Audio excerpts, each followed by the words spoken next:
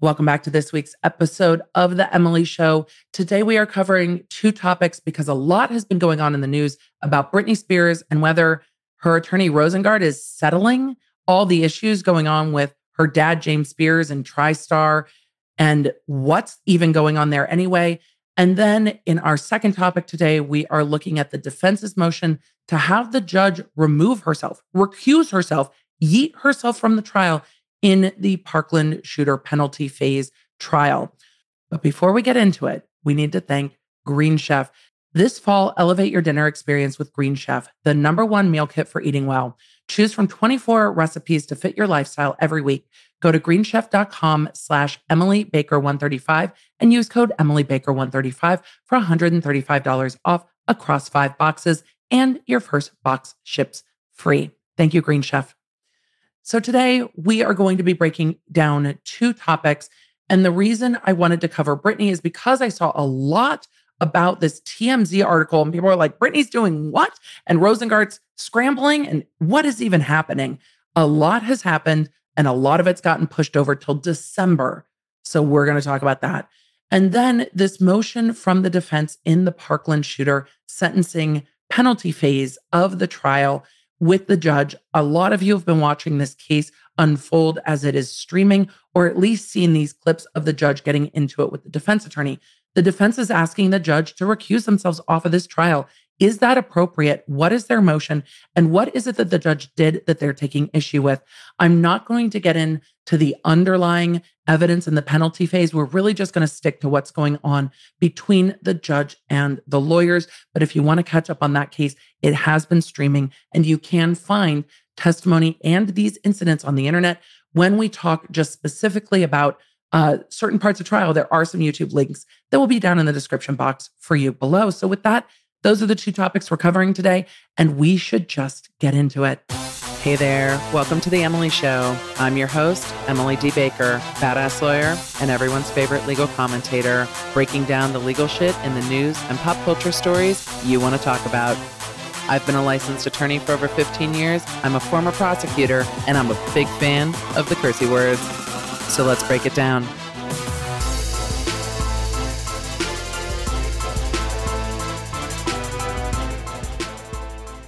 We are starting today with an update on what's going on in the Britney Spears conservatorship because TMZ put out an article on September 16th, 2022 that got the internet all in a tizzy. And we haven't circled back really well since after the last hearing at the end of August. There is another hearing coming up. I'm just going to give you a rundown of what's coming up. We're going to talk about TMZ, and then we are going to move on to our second topic. I know it's a rare two-topic episode today, but sometimes we just have two things we need to talk about, and that's what we're doing today because there's two things that are kind of going on prominently in one stuff I cover, the Britney case, and in a case I have not covered when we're talking about the Parkland trial that I have not covered. But now that we've got a fight between a lawyer and a judge about whether someone's going to be recused or not going to be recused or going to recuse themselves after 20 plus days of trial that started in July,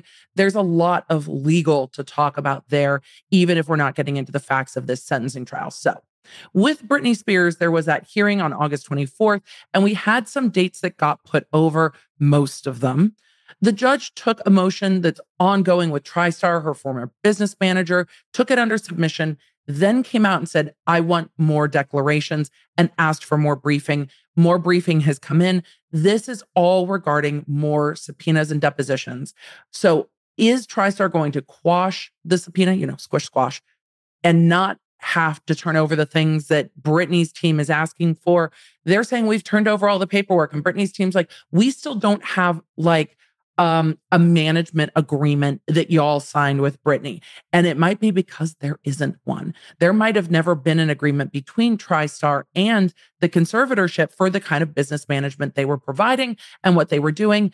And that could be a big problem. So they are looking, Britney Spears' team is looking for more information from TriStar. TriStar is trying to narrowly tailor that down through the court. The court asked for more information. Both parties have provided more information. To me, truthfully, going through it, it's more of the same. TriStar saying, we turned it all over. And Britney's side saying, but we still haven't seen this information. I think they're trying to get TriStar to answer that additional information actually doesn't exist versus saying, no, we've turned everything over, and then not directly addressing some of these contractual issues and whether they exist. So that new briefing just came in on September 13th. I imagine that the court will issue a written ruling on this, but perhaps not. We haven't seen the court do it a lot, but the court did give a very lengthy tentative ruling to this back in July. So we will see. The next hearing that's set on calendar is October 26th with 2 fee petitions. The one where Lynn Spears is trying to get Britney Spears to pay her attorneys, and one for Sam Ingham, the former counsel for Britney. Those are happening at the end of October. Everything else that's been pending and tracking is going over till December. That includes the order to show cause, like why the 13th accounting isn't done, the 12th accounting, and other fee motions from James Spears. So not a lot's going to happen in September. We might get a ruling about who is sitting for a deposition and what information needs to be turned over in the end of September by the judge. It might just wait till everybody's back in court in October. That doesn't mean there's not continued drama, because someone is trying to cause problems with this conservatorship still. I will just say briefly, I have learned so much about the media, not just in watching this conservatorship, watching the coverage in Depth v. Heard, and watching the media cover itself, watching the media cover online creators. I have had quite an education in the last 2 years doing not just the Emily Show podcast, but also YouTube, and just engaging more on Twitter, because that's where a lot of this stuff tends to pop off. But it's very interesting to me what's going on in this particular piece by TMZ. There is nothing filed in court that this is based on. This is all based on sources telling TMZ. I think these sources are trying to maybe undermine how effective Matthew Rosengart has been, and I find that very interesting. Let's take a look at what TMZ said and talk about the legal side of it real quick. The headline is, Britney Spears, settlement talks underway. Britney, Jamie, and TriStar open to ending financial dispute. They have more than just a financial dispute ongoing, but okay, cool. Because we still have the 12th accounting ongoing, and that has to be solved in the court. It can't just be settled. So that's where we start with me saying I have questions. The article goes on to say lawyers for Britney Spears and Jamie Spears are in talks to end their contentious legal battle. Sources with direct knowledge on both sides tell TMZ. Do I believe that lawyers from both sides are continuing to talk? Absolutely. Do I think they're trying to end their contentious legal battles over who's getting deposed and whether there is an appeal, which seems to be pending, and all of the other things? Yes. Does that mean they are quote unquote settling? No. No, it doesn't. It goes on to say, our sources tell TMZ Britney's attorney, Matthew Rosengart, has reached out to both Jamie's lawyer and lawyers for TriStar Sports and Entertainment Group to settle up. As you know, Rosengart has accused both Jamie and TriStar of misappropriating massive amounts of money from Britney, an allegation they have strongly denied. Our sources say a few months after the conservatorship ended last November, lawyers for Jamie and TriStar approached Rosengart to settle their differences, but Britney's lawyer was having none of it and going full steam ahead. We're told Rosengart has had a change of heart roughly a month ago and offered to end the legal fight for a price, around $7 million. Who leaked this number to TMZ? Who just pulled $7 million out of the air? Because what I'm seeing in court documents is that there is still an ongoing battle over these depositions. I wonder if they are again trying to undermine Rosengart, who has been very much favored in the media. And again, when I was in court in July, there was a conversation going on with James Spears' attorney. I put this up on my social medias in a reel that I did talking about the appeal where, oh, actually, it might have not been in that one that I might have clipped it. I'll have to put it up in connection with this episode. I'll put up what I'm talking about. But there's a conversation going on with members of the media and James Spears' attorney, Weingarten. And then all of a sudden, Rosengart leaves court and goes walking past where we are out the back entrance of the courthouse and goes walking towards the plaza. And half of the group standing there all goes with Rosengart.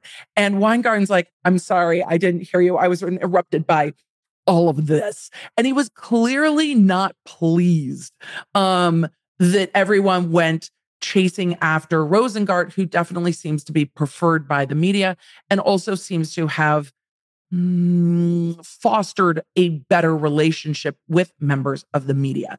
So it's interesting to see this article kind of couched in a way that is maybe trying to say Rosengart just wants it all to go away for $7 million, which of course is going to put him at odds with the free Britney internet of it all. There's really not much to settle. There's this 12th accounting, and maybe they're talking about trying to settle the 12th accounting, but that would not be settling everything. That would be settling one accounting. That is the largest thing that is pending.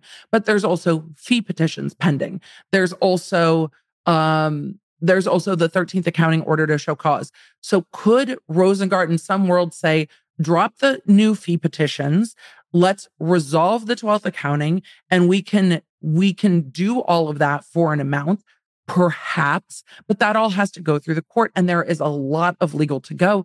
And we know that James Spears has recently been deposed. So I don't know where they got that figure from, but it's interesting. They go on to say in the article, but they say Rosengart didn't offer specifics, so there was an impasse. There is no offer with a number without specifics. There's no we can just figure it out for $7 million. It would be you're doing this, we're doing this. Or it would be a conversation of, if we're trying to resolve the 12th accounting, where are we all at? How much are you still looking for in legal fees? Where can we all come together on this to not spend more legal fees? They go on to say our sources on both sides are still open to settling, and a source with direct knowledge tells TMZ as recently as this week, Rosengart contacted TriStar to forge ahead with a possible settlement. Give us all of the information that we need and we'll stop fighting it out in court over these motions to quash. Could be a settlement. So when they say settlement, it could be a lot of things. They go on to say, quote, this is not to say everyone's on the same page. Sources with direct knowledge of TriStar and Jamie tell TMZ Rosengart is, quote unquote, scrambling to settle the case. I doubt that. A source with direct knowledge in Britney's camp, however, tells TMZ Rosengart is not scrambling at all, and general settlement talks are simply standard operating procedure in any legal dispute. Yeah, Rosengart keeps saying at court, why are we still litigating this? Be a decent human and stop litigating all of this. He says it about Jamie Spears over and over and over again. Why aren't we done yet? Stop it. Literally stop it. And it has not stopped. The article closes out was the sticking point, obviously, is how much will Jamie and or TriStar be willing to pay, and how much will Britney be willing to accept to put an end to this legal war? There's a bit more than that. It's a bit more than payment because, again, 12th accounting, legal fees, there's a lot that needs to be resolved in this. I wouldn't be surprised if they are trying to resolve the motions to quash and the ongoing discovery disputes, but that's not a settlement the way you would think of and then this all goes away. There's still a pending 13th accounting. Nothing is going away anytime soon. I don't know why these articles are kind of getting dropped at Rosengart the way that they are. It's like Rosengart scrambling, but I find it very interesting that that's where this case is at, that even though not much is happening in court, clearly the behind the scenes is still very interesting to people. I don't see Rosengart as the type of attorney that scrambles for anything. Their case has been very, very active. And it's not inappropriate for Rosengart to try to save his client money by not litigating every single discovery dispute to the nth degree and saying, can we just resolve some of these disputes? Do I think we'll see a global number and everything ends? Not even close. I don't even think we're close to that. Could it happen down the road? Anything is possible. But I think what everyone needs to remember is Rosengart's first job is to protect the interests of Britney Spears, what she's looking for, what she wants, and how she wants to proceed.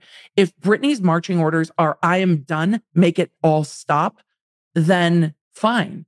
But what I heard from Britney when she spoke in court and what I've seen from her behavior on social is, well, she asked the court, why aren't they all in jail?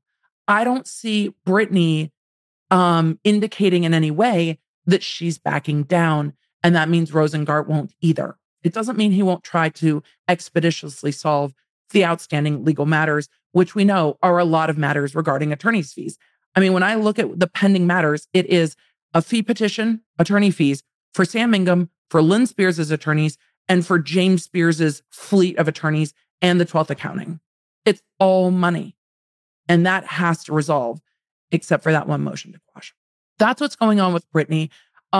It's hard to pair kind of these two topics together, but these are both deeply legal things that we're covering. So the legal ins and outs of what's going on with motions to quash and subpoenas, and the legal ins and outs of what's going on in a sentencing trial where the judge and the defense are now very much at odds, and where the rights of the defendant to have a fair trial might require some action from the judge. And we've seen a very thorough defense motion filed in the Parkland case, filed and then updated on September 17th. There is going to be a hearing on this while I am on a plane, unfortunately. I will give an update in this episode and tack it on at the end if we get a ruling from the court. The court could take it under submission, and I'll talk about why as we get into what's going on in the Parkland case. But first, we have to thank our sponsor. I know we're getting into the cooler months, but it doesn't mean it's time for a full personal sweater. You can still take care of the hair down there with all the amazing products at Manscaped. Manscaped also has what you need for nose hair, shaving your legs, but it's not just that. Look, this is something I love. And as we're getting into winter boots, it's time to discuss the foot deodorant. Yes, the foot duster is for your feet. And if you are going to be in the warm shoes all winter long, give it a try. I have a teen. We love the foot duster at my house. And if you want to keep everything groomed, Manscaped has released the Shears 2.0, a luxury nail grooming kit that includes stainless steel nail cutters, tweezers, and grooming scissors. So you can take care of all grooming needs at manscaped.com and get those footsies looking good. You can get 20% off at manscaped.com using code LAWNERD, and you get free shipping. That's right, 20% off and free shipping with code LAWNERD at manscaped.com. Manscaped is going to keep it smooth all season long. And now we should get back into today's episode. As a brief road so far of what is happening in this trial. First of all, this is the trial of Nikolas Cruz. On February 14th, 2018, he committed a horrific school shooting in Parkland, Florida that killed 17 and injured 17. He pled guilty and is at a sentencing trial, essentially a penalty phase trial. The penalty phase trial means a jury will decide whether this is a life without parole case or whether this is a death penalty case. The trial started on July 18th, 2022, and has been ongoing since then. Just over 24 days, it seems, of trial. The defense gave 2 weeks of testimony, and then the defense rested their case. And that's when all of this broke loose. And while judges can be very salty with attorneys off the record, when we get into, or on the record outside the presence of the jury, when we get into what a judge says in front of the jury, that's where some of these issues are coming up. So then we saw the defense file this motion to have the judge recused, which could mean that all of this starts over again. And while I am going to talk a lot about legality and morality in this, because no matter what you think of a defendant's actions, they are absolutely entitled to a fair trial. And I want to see this penalty phase trial protected. I don't want to have to see the students who are survivors, the parents who lost children, having to come in and testify again in front of another jury, having to put into words the most horrific tragedy in front of a jury, in front of cameras, in front of national and international news media, takes a toll on people.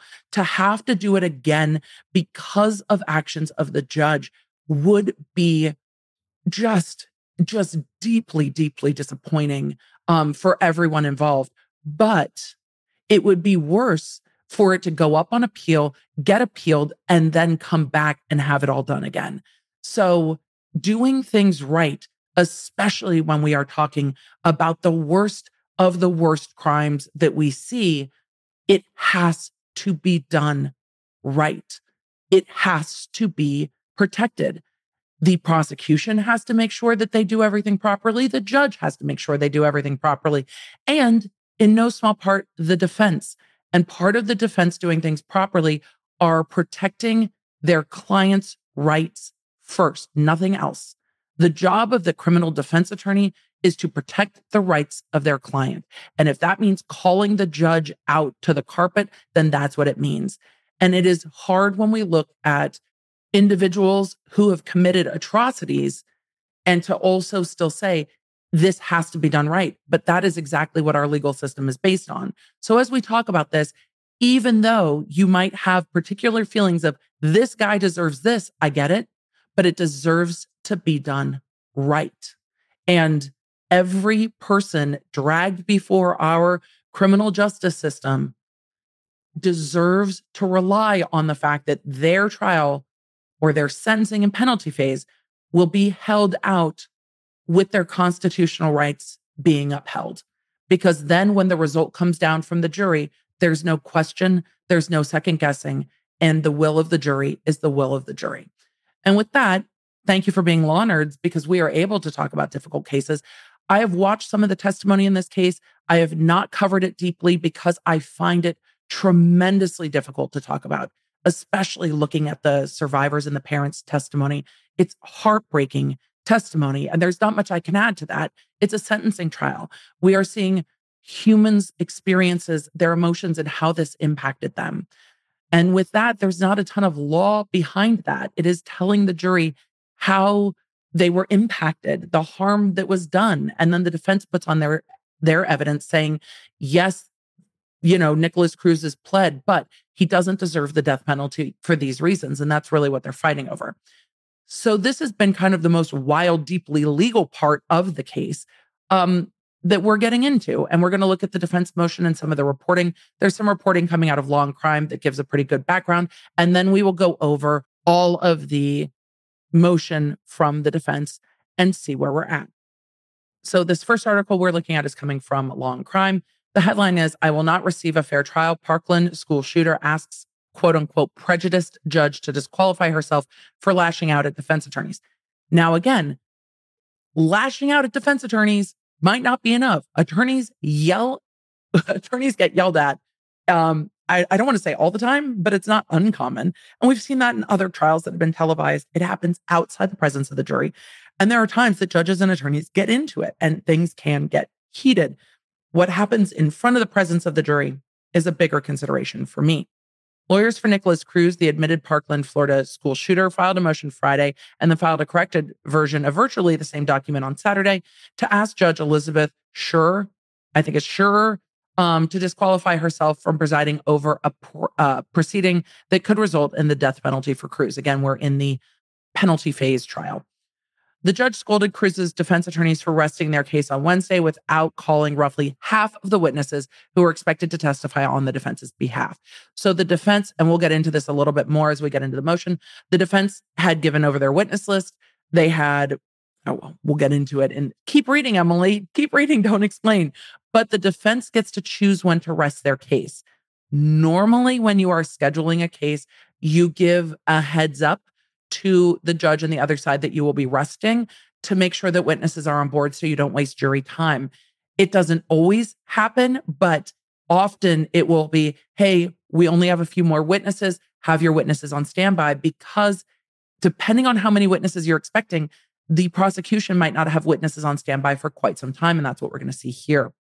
So getting back into Law and Crime's article, Schur scolded Cruz's defense attorneys for resting their case on Wednesday without calling roughly half of the witnesses who were expected to testify on the defense behalf. That tactical decision shut down the defense side of the case much earlier than expected. So we've got a scheduling issue here. The move stunned the judge, who then asked prosecutors if they had witnesses available to testify on Wednesday. The state replied it was expecting an additional 40 defense witnesses and therefore had no one ready to take the stand. Not a surprise, especially depending on where witnesses are coming from. If you have to get witnesses in and you've told them you don't need to be here until this date, a week or whatever out, it's very hard to tell people that they need to stop everything they're doing and show up earlier than that.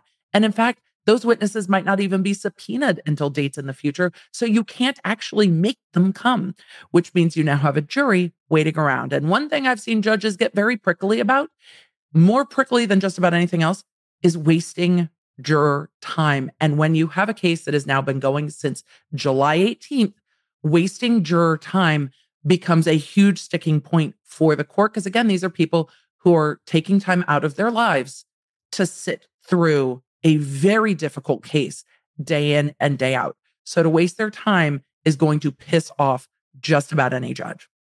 The article goes on to say the defense had originally promulgated an 80-person witness list for the penalty phase of the trial surrounding the 2018 mass murder at the Marjorie Stoneman Douglas High School. Quote, "We're not playing chess," the increasingly incensed judge said to the defense. Quote, "I just want to say that this is the most uncalled for, unprofessional way to try a case," Schur continued again to the defense. "You all knew about this. And even if you didn't make your decision until this morning, to have 22 people plus the staff and every attorney march into court, be waiting as if it's some kind of game, now I have to send them home." I get the sense she's talking mostly about the jury there. The quote goes on, "The state's not ready. They're not going to have a witness ready. We have another day wasted. I honestly, I have never experienced a level of unprofessionalism in my career. It's unbelievable." The Cruz attorney, Melissa McNeil of the Broward County Public Defender's Office, stood up on behalf of the defense. Quote, "I have been practicing in this county for 22 years, McNeil said, but the judge cut her off.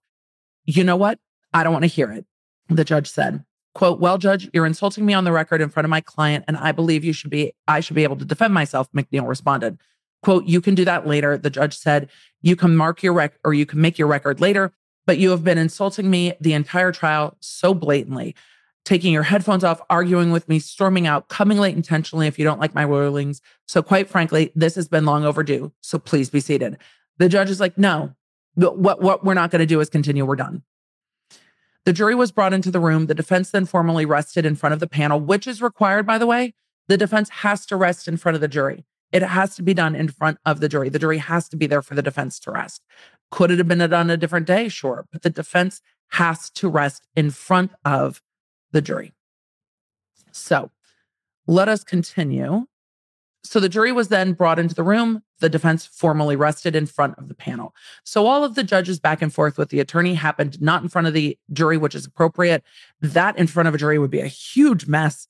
That's not the case here. This is the tension building between the judge and the defense attorney. The judge then called the jury's attention to a timeline of events in a way that further rankled the defense. Quote, "So we did not anticipate that the defense would be resting today. Therefore, the state is not prepared to go forward with the rebuttal case until the 27th. Yeah, there's the problem. The prosecution's not going to be ready for more than a week. And they're telling the jury essentially that it's the defense's fault, or at least that's how I read this. The judge said, if I had known earlier that that was going to happen, I would not have dragged you all in here. Sorry, ladies and gentlemen of the jury, essentially. You got dragged down here because the defense didn't give us the heads up. And that's where I think the defense's problem is with what was said to the jury. It was a rocky end to the defense case. The defense written motion to disqualify Schur snipped back at the judge, quoting the preamble of the Sunshine State's Code of Judicial Conduct. We'll get into that motion in a minute. The motion noted that Cruz pled guilty to 17 counts of first-degree murder and 17 counts of attempted first-degree murder. The only legal question for the jury is what punishment should be, prison or the death penalty. And then they go on to quote the rest of the motion, and we're just going to go to the motion ourselves. It is a very interesting thing when you see a judge snap at attorneys like that after such a long trial. Before we get into this motion from the defense, we have to take a quick break for our sponsor. I know life can be busy. I've gotten very busy with travel and picking kids up, so I often find myself sitting in parking lots waiting for my kiddos. But it's a perfect time to plug in your backbone to your phone and play on the go. So what's holding you back from your ultimate gaming experience? I don't have time to wait until I can sit down at a console to play. And Backbone just released a PlayStation edition of their beloved Backbone 1. The officially licensed controller for PlayStation was brought to life in collaboration with the PlayStation design team. The elegant colors, materials, and finish are all inspired by the design of the PS5 DualSense controller, all the way down to the transparent face buttons and its visually distinctive floating appearance. Simply plug your iPhone into the Backbone and enjoy console-quality controls as you play console games via remote play, cloud streaming, or the App Store. You can play games like COD Mobile, Minecraft, or Apex Legends Mobile. For me, it's been a great way to let my youngest play games that he would want to play on the console that we haven't bought for the console. We have a great deal for the Emily Show listeners today. Go to playbackbone.com/lawNerd now and order your Backbone. For a limited time, get free access to over 350 console games and perks. Backbone is now the official partner of Diablo Immortal. Not only is the game specifically optimized for Backbone, but you also receive $10 of in-game perks. Find your next adventure at playbackbone.com/lawNerd. Let's get back to today's show. So we are getting into the motion from the defense. Those of you on the YouTubes can see it. Those of you listening audio only, I try to do my best to let you know when I'm reading directly from the document and when I'm interjecting. This was filed September 17th at 11:18 a.m. This is the amended motion to disqualify to correct the date on the affidavit of defendant. There is an affidavit from the defendant attached. And we are going to go through this. I am not going to go through every single word, but because it's a 22-page document, but we're going to get into the back and forth of what the defense is saying happened ahead of this motion. And then hopefully we'll have a ruling by, the time this airs, and it will be tacked on at the end of this episode. It starts with, quote, "Our legal system is based on the principle that an independent, fair, and competent judiciary will interpret and apply the laws that govern us. The role of the judiciary is central to American concepts of justice and the rule of law. Intrinsic to all sections of this code are the precepts that judges, individually and collectively, must respect and honor the judicial office as a public trust and strive to enhance and maintain confidence in our legal system. The judge is an arbiter of facts and law for the resolution of disputes and a highly visible symbol of government under the rule of law." And that's the preamble to the Florida Code of Judicial Conduct, which is a solid move to come out just with the, remember, these are the rules. It goes on to say Nikolas Cruz, by and through undersigned counsel, files the motion to disqualify pursuant to Rule 2.330 of the Florida Rules of General Practice and requests this court to enter an order disqualifying itself from this case. So, Your Honor, yeet thyself from this case immediately, which is rare that you will see a judge do. Very rare that you will see a judge say, yes, I will. Now, early on in cases, you will see judges that have conflict of interest and things like that, and they recuse themselves from a case. But once we are this far into a trial, would be very, very unusual for the judge to agree to remove themselves, to disqualify themselves from the case. Then they talk about where the case stands. One, Mr. Cruz pled guilty to 17 counts of first-degree murder, 17 counts of attempted first-degree murder. The state is seeking imposition of the death penalty. This court's comments made about lead counsel on September 14th, 2022 is the zenith of the cumulative disdain this court has publicly expressed. They're not mincing words, and they've definitely pulled out their thesaurus to get to the zenith of the cumulative disdain.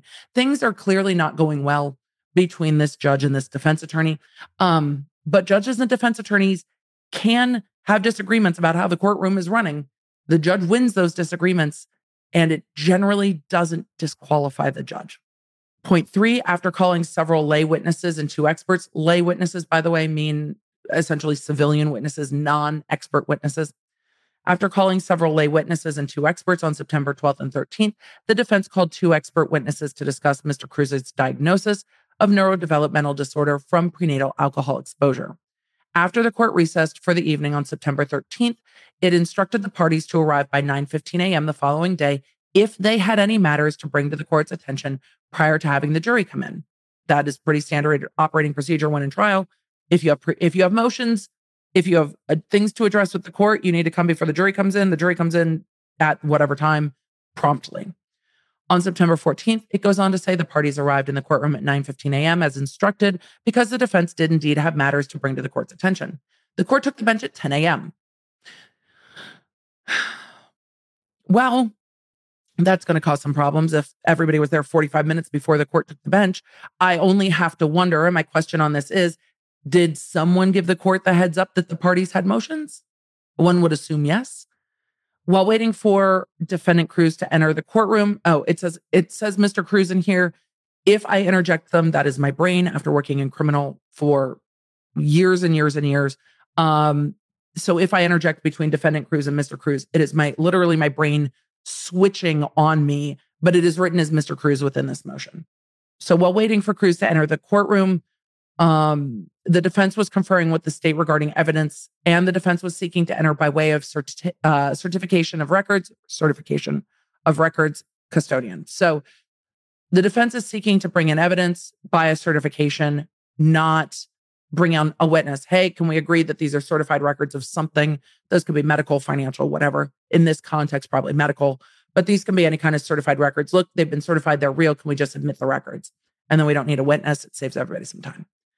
Once Cruz and the court entered the courtroom, the defense began entering the records into evidence. In the midst of that process, the court began questioning defense counsel regarding its next witness and who would be conducting the direct examination. So, housekeeping for the day, essentially. Lead defense counsel announced that the defense would be resting. The following exchange took place in open court. You can find the video of this all over the internet. We're just going to read what is put into the motion, but this is available all over the interwebs. The court: I just want to say this is the most uncalled for, unprofessional way to try a case. You all knew about this. And even if you didn't make your decision until this morning, you have 22 people plus all of the staff and every attorney march into court. Be waiting as if it's some kind of game. Now I have to send them home. The state's not ready. They're not going to have a witness ready. We have another day wasted. I honestly have never experienced a level of unprofessionalism in my career. It's unbelievable. Defense attorney: so Judge, you asked if we had any pretrial matters. You asked us to be here at 9:15. We were here at 9:15 to discuss pretrial matters. I've been practicing in this county for 22 years. The court: you know what? I don't want to hear it. I don't want to hear it.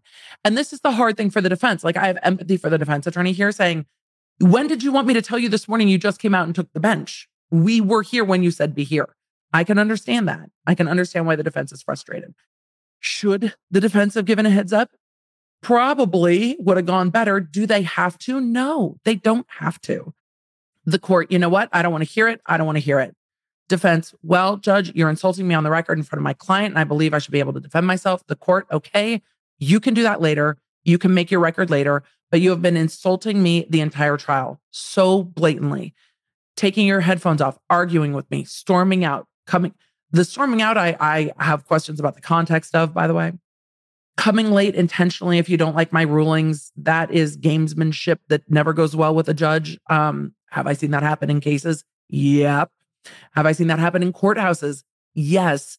Is this the kind of control wrangling that can happen?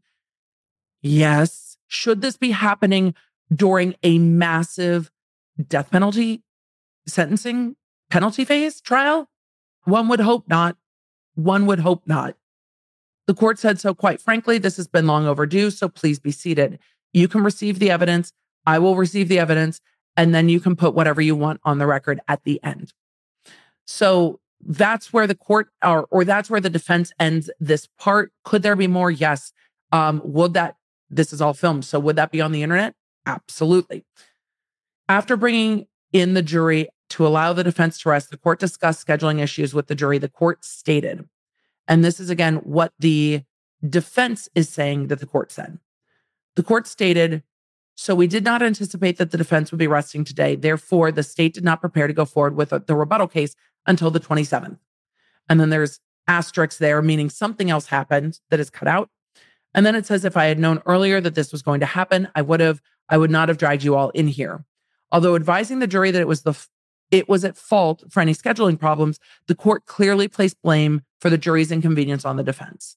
So the court said, if I had known, I would not have dragged you all in here. I imagine based on the way they're parsing this, the court said something else too. I don't know what that is. We're just going through the defense's motion, but there are asterisks here. The court might have said other things, taking responsibility for the scheduling, but you have the jury on the 14th leaving for the day and not coming back until the 27th. And they do acknowledge that the court advised that the scheduling problems were the court. The defense is taking issue with the fact that they feel the court placed blame on the defense. I would love to know your thoughts. We did not anticipate the defense would be resting. Seems to indicate that the defense caused the problem. Is that enough to cause the judge to be recused? Let's keep reading. The defense goes on to argue that the court undermined the defense by insinuating to the jury that the defense did not provide the state and court with information it should have in advance And as a result, they came to court unnecessarily and will now have to wait almost 2 weeks to return for the state's rebuttal case. I really want to know how much the court laid into the state about why they didn't have anyone till the 27th. Like, can't we bump, like, that seems like a long time. Can we bump that up? How are we getting all the way out to the 27th? The defense goes on to say, quote, that is patently false. The defense had absolutely no legal obligation to advise the state or the court in advance of its intention to rest its case. Whether they are required or not, there is a scheduling courtesy when we are considering the jury's time.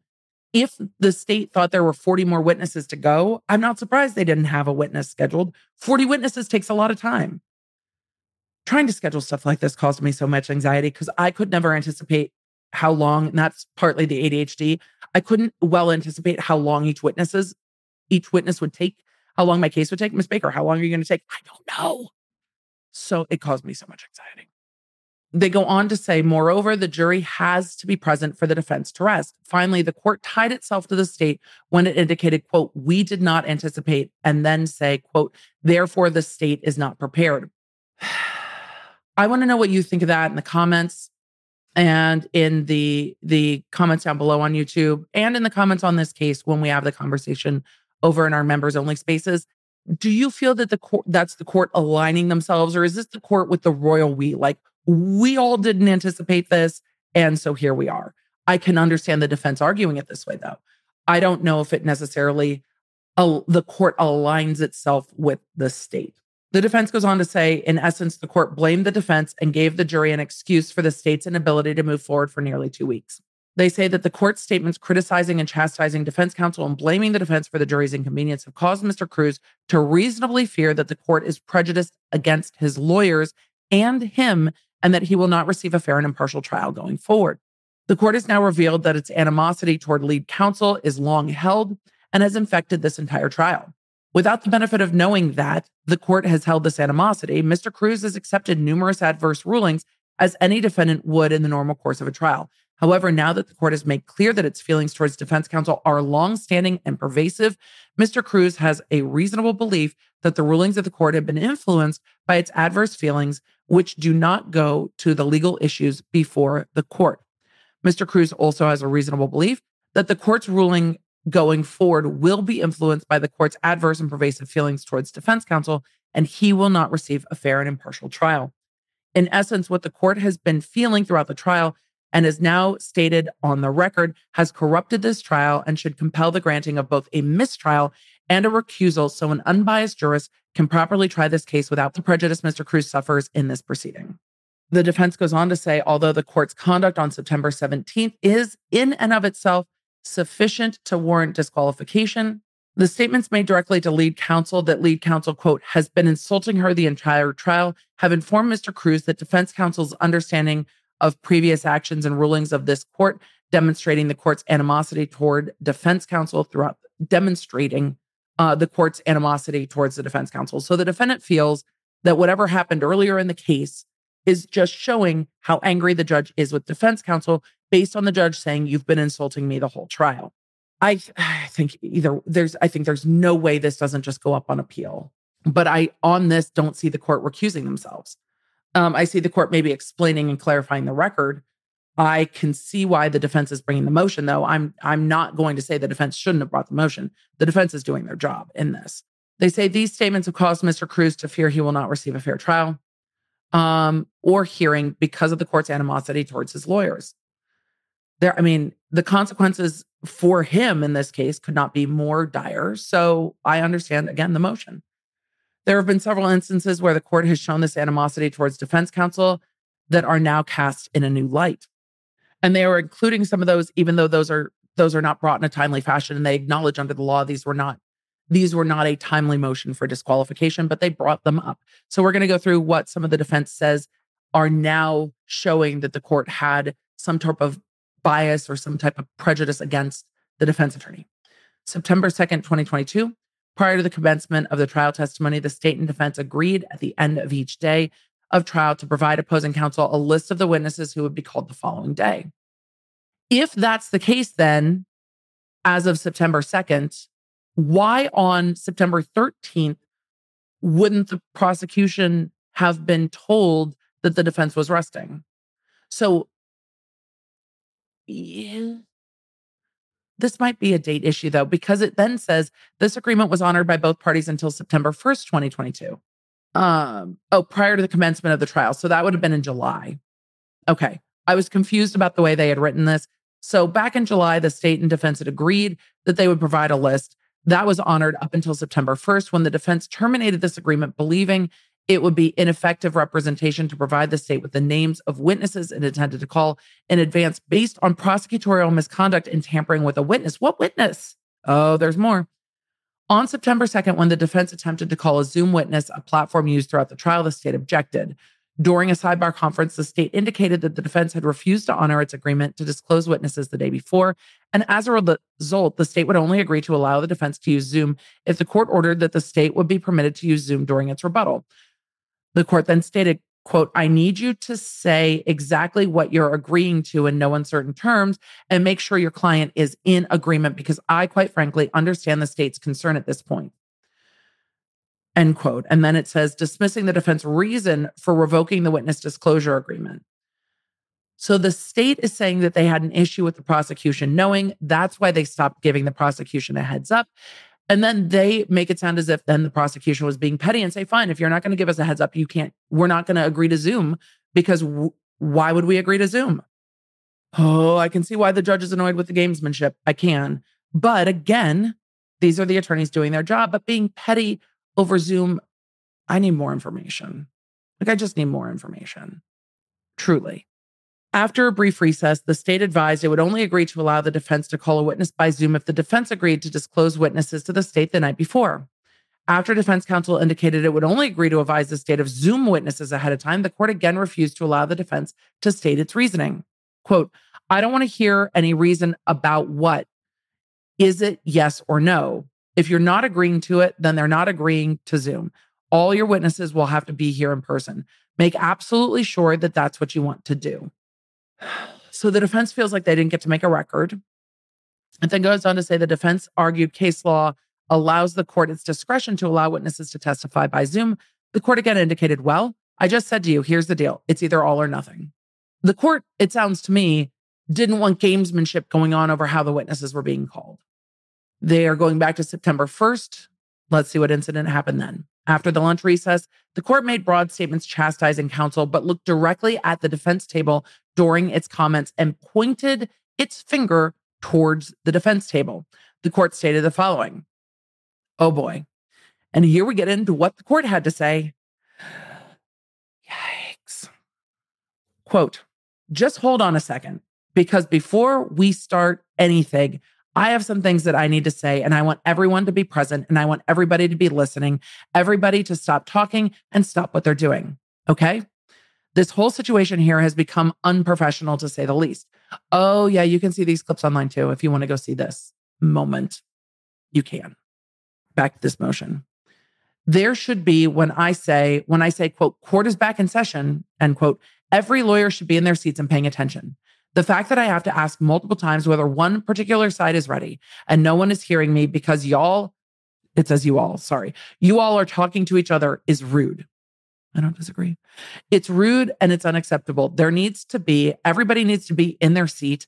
Everybody needs to be quiet. You all have computers. You can be instant messaging to one another or passing notes and occasionally talking to your client, but there's constant talking and there's constant movement.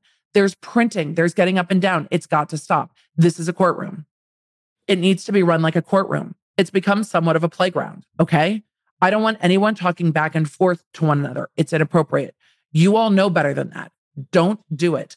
Do not shout out, okay? If there are technical difficulties, everyone needs to be quiet because what's happening is someone's trying to help over there and someone's trying to help over here.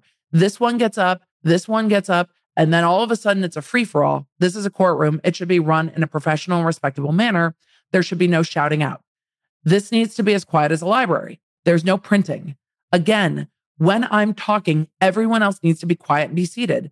When there's an objection made, everyone needs to stop talking. I don't want any further rude or disrespectful behavior. It's gotten quite out of control. Please do not move about this courtroom without asking permission. Now, I have never been one of those judges that requires, quote, judge permission to do this, permission to do that, end quote. But I don't think I have another choice in this matter. Please do not get up from your seat unless you have an emergency or you ask permission.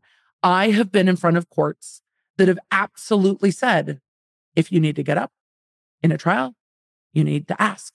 Your Honor, may I have permission to approach the jury? May I have permission to approach the bench? May I have permission to whatever? This judge is asking at this part for common decency in the courtroom and for respect and for people to be quiet. I'm not mad at this. I understand that the defense is mad at this, but I'm not mad at this because it sounds like the judge is talking to all the attorneys and saying, y'all need to do better. These are big legal teams. There are quite a lot of attorneys on all of the tables. So I'm not surprised that the judge is like, this has to stop. Somebody has to maintain order in the courtroom. Oh, there's a YouTube link. Notwithstanding the fact that the court indicated it wanted everyone to hear its remarks and everyone to follow them, the video recording of these proceedings shows the court pointing these remarks specifically at the defense, as evidenced by continual pointing at the defense and referencing to your client. I will go ahead and put the YouTube link in the description in the show notes so y'all can go look for yourselves and see what you think. On September 1st, 2022, after the parties returned from lunch recess, the defense advised the court that it was in possession of an affidavit signed by defense witness John Vesey. The affidavit indicated that he received a call from attorney Christopher Whitlock, who represents several individuals employed by the Broward County School District, but not Mr. Vesey and Jeff Marcus. Mr. Vesey's affidavit further stated, quote, I was very nervous and uncomfortable during and after this phone call. I had the impression that they did not want me to testify, end quote. The defense requested a 24-hour recess to prepare a motion to preclude the state from seeking the death penalty based on prosecutorial misconduct. So it seems to me that that might tie back to why the defense did not want to give the prosecutors the heads up if this phone call came into one of their witnesses before they testified. That might tie back to what they said in the first kind of paragraph of instances that have been a problem for the defense. Note that these are all things that they are going to bring up in appeal. That's going to happen. The defense requested the 24-hour recess. The request was denied. However, the court indicated that upon completion of the current witness's testimony, the defense could have 15 minutes to write its motion. The jury left the courtroom at 12:39. The parties went off the record and were excused from the courtroom at 12:42. The court told the parties they would need to be back at 2:55. The defense counsel asked for 30 minutes because it takes 12 minutes to get to counsel's office from the courtroom. The court denied the request. At 2:55 p.m., only 13 minutes after the parties were dismissed, the court brought back the jury into the courtroom without lead counsel present and over the defense counsel's objection to proceeding without the only first chair death penalty qualified lawyer on the team, which is a big deal. Look, when you're dealing with public defender's office, district attorney's office, and other public offices, there are attorneys who are death penalty qualified and attorneys who are not death penalty qualified. There is a large legal team here, but lead counsel, they are saying, is the only one death penalty qualified. So going forward without that attorney present is a problem. And I'm wondering if this is the incident where the judge is like, you're coming back late because you don't like my rulings. Is this the underpinning incident where the judge is like, you're coming back late because you don't like my rulings? And the defense attorney is like, you gave me literally no time to file a motion. You told me I could have like 5 minutes and it takes me 12 minutes to get back to the office to work on the motion. The judge is probably sitting there going, you have a fleet of lawyers at the table, figure it out. But the jury's back in the courtroom waiting before the attorney walks in, which is not a good look for the attorney that the judge created. The defense then says this was clearly done in an effort to embarrass the defense in front of the jury and make the jury believe that counsel was responsible for the delay. Lead counsel entered the courtroom at 2:59 p.m., 17 minutes after being dismissed. And the court told them they would have, 15 minutes to write their motion? I wonder if that's the underlying timing issue. They go on to say, upon further reflection, in light of this court's admission of its longstanding animosity for defense counsel, on September 14th, 2022, the defense has recalled numerous instances of blatant hostility and bias against the defense, which include 1, a threat to reprimand defense counsel in front of the jury after a heated sidebar discussion. 2, regularly admonishing defense counsel when more than one attorney attempts to participate in an argument while allowing several members of the prosecution team to do so. reprimanding defense counsel for speaking, even at a low volume, while in recess, but in the courtroom, while ignoring the prosecution team's identical conduct. 4, refusal to allow the defense to address issues when the jury is waiting to come into the courtroom, while allowing the state to raise issues, any issues it chooses at any time. And then they go on to say each of these statements individually and all of these statements taken in action together would have caused Mr. Cruz to have a reasonable belief that the court is biased against him and his counsel and will not receive a fair trial. They get into argument stating the law that they believe calls for the judge to be recused. We are going to go to the defense's own statement because the defendant signed a declaration in this case, and that's what we're going to look at next before we wrap up this topic. Oh, I overrule myself. We're going to look at the defense's conclusion first, and then we're going to go to the affidavit. In conclusion, they argue a denial of Mr. Cruz's request in this matter would violate his rights to due process guaranteed under the 5th and 14th Amendment and Article 1, Section 9 of the Florida Constitution, a fair trial in the appropriate venue, Broward County, Florida, guaranteed by the 6th and 14th Amendments of the United States Constitution, and Article 1, Section 16 and 22 of the Florida Constitution, privacy guaranteed by the 4th, 9th, and 14th Amendments of the United States, and Article 1, Section 23 of the Florida Constitution, equal protection or basic rights guaranteed by the 14th Amendment of the United States Constitution, Article 1, Section 2 of the Florida Constitution, and to be free from cruel and unusual punishment or excessive punishment as guaranteed by the 8th and 14th Amendments. Wherefore, based on the foregoing, the defendant requests the court grant the motion for disqualification of judge so another circuit judge may be randomly assigned to preside over the case. That would necessarily, I think, necessitate a mistrial as well. This is the affidavit of the defendant. It says, I, the undersigned Nikolas Cruz, under penalty of perjury, deposes and states on September 16th as follows. I am the defendant in this case and have pled to 17 counts of premeditated first-degree murder and 17 counts of premeditated murder. One of those should be attempted murder. So there's an error there.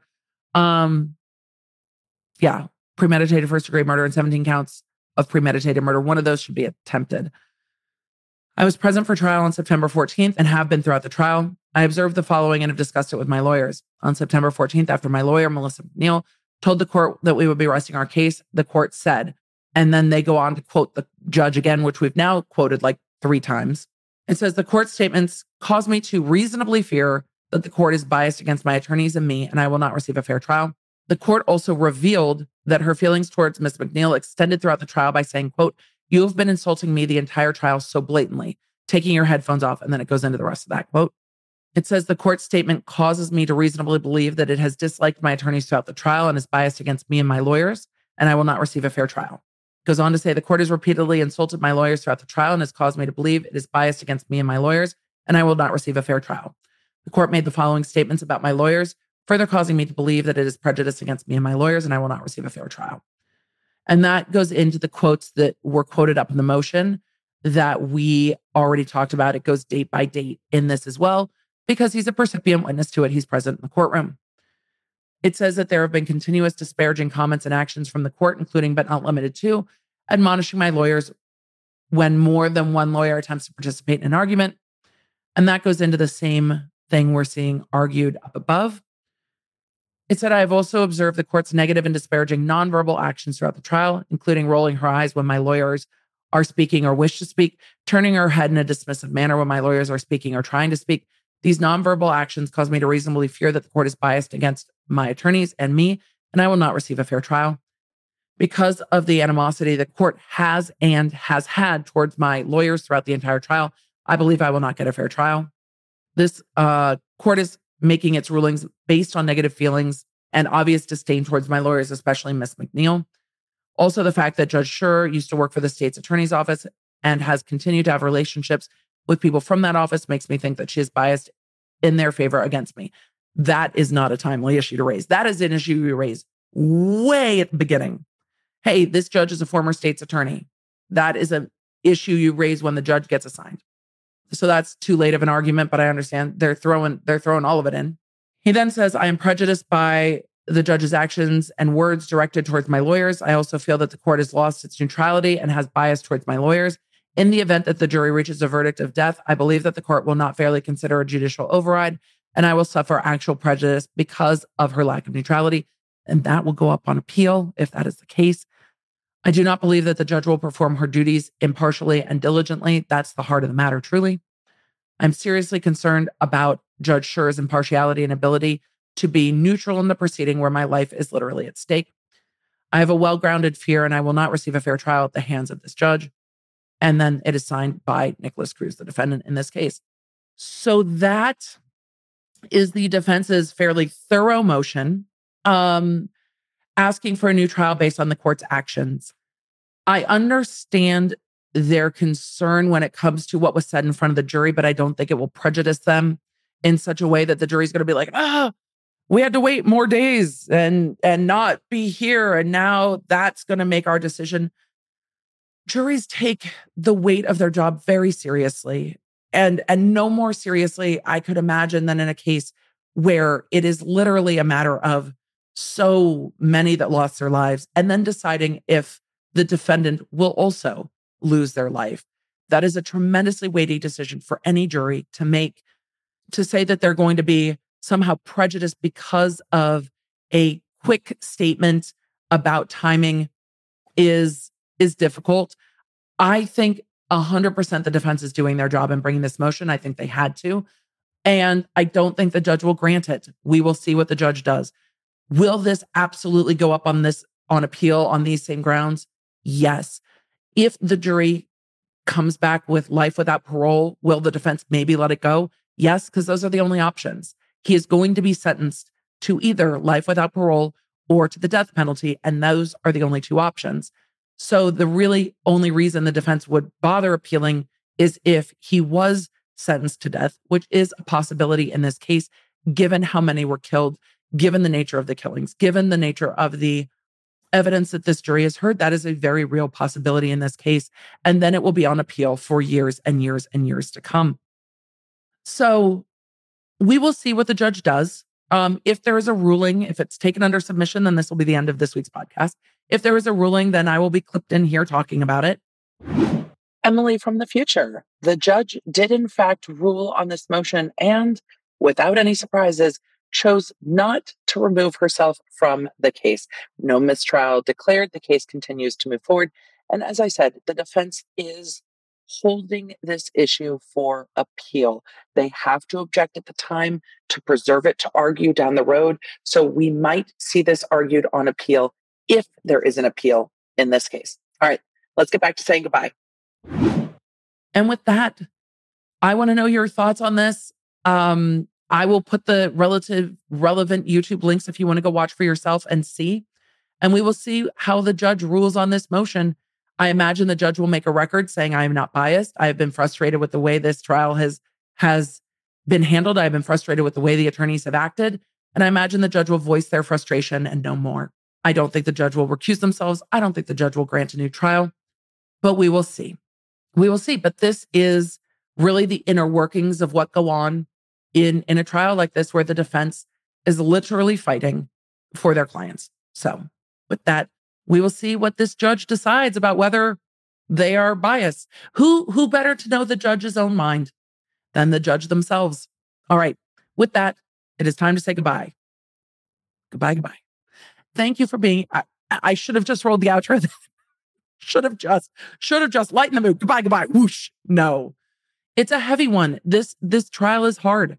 It's a heavy one.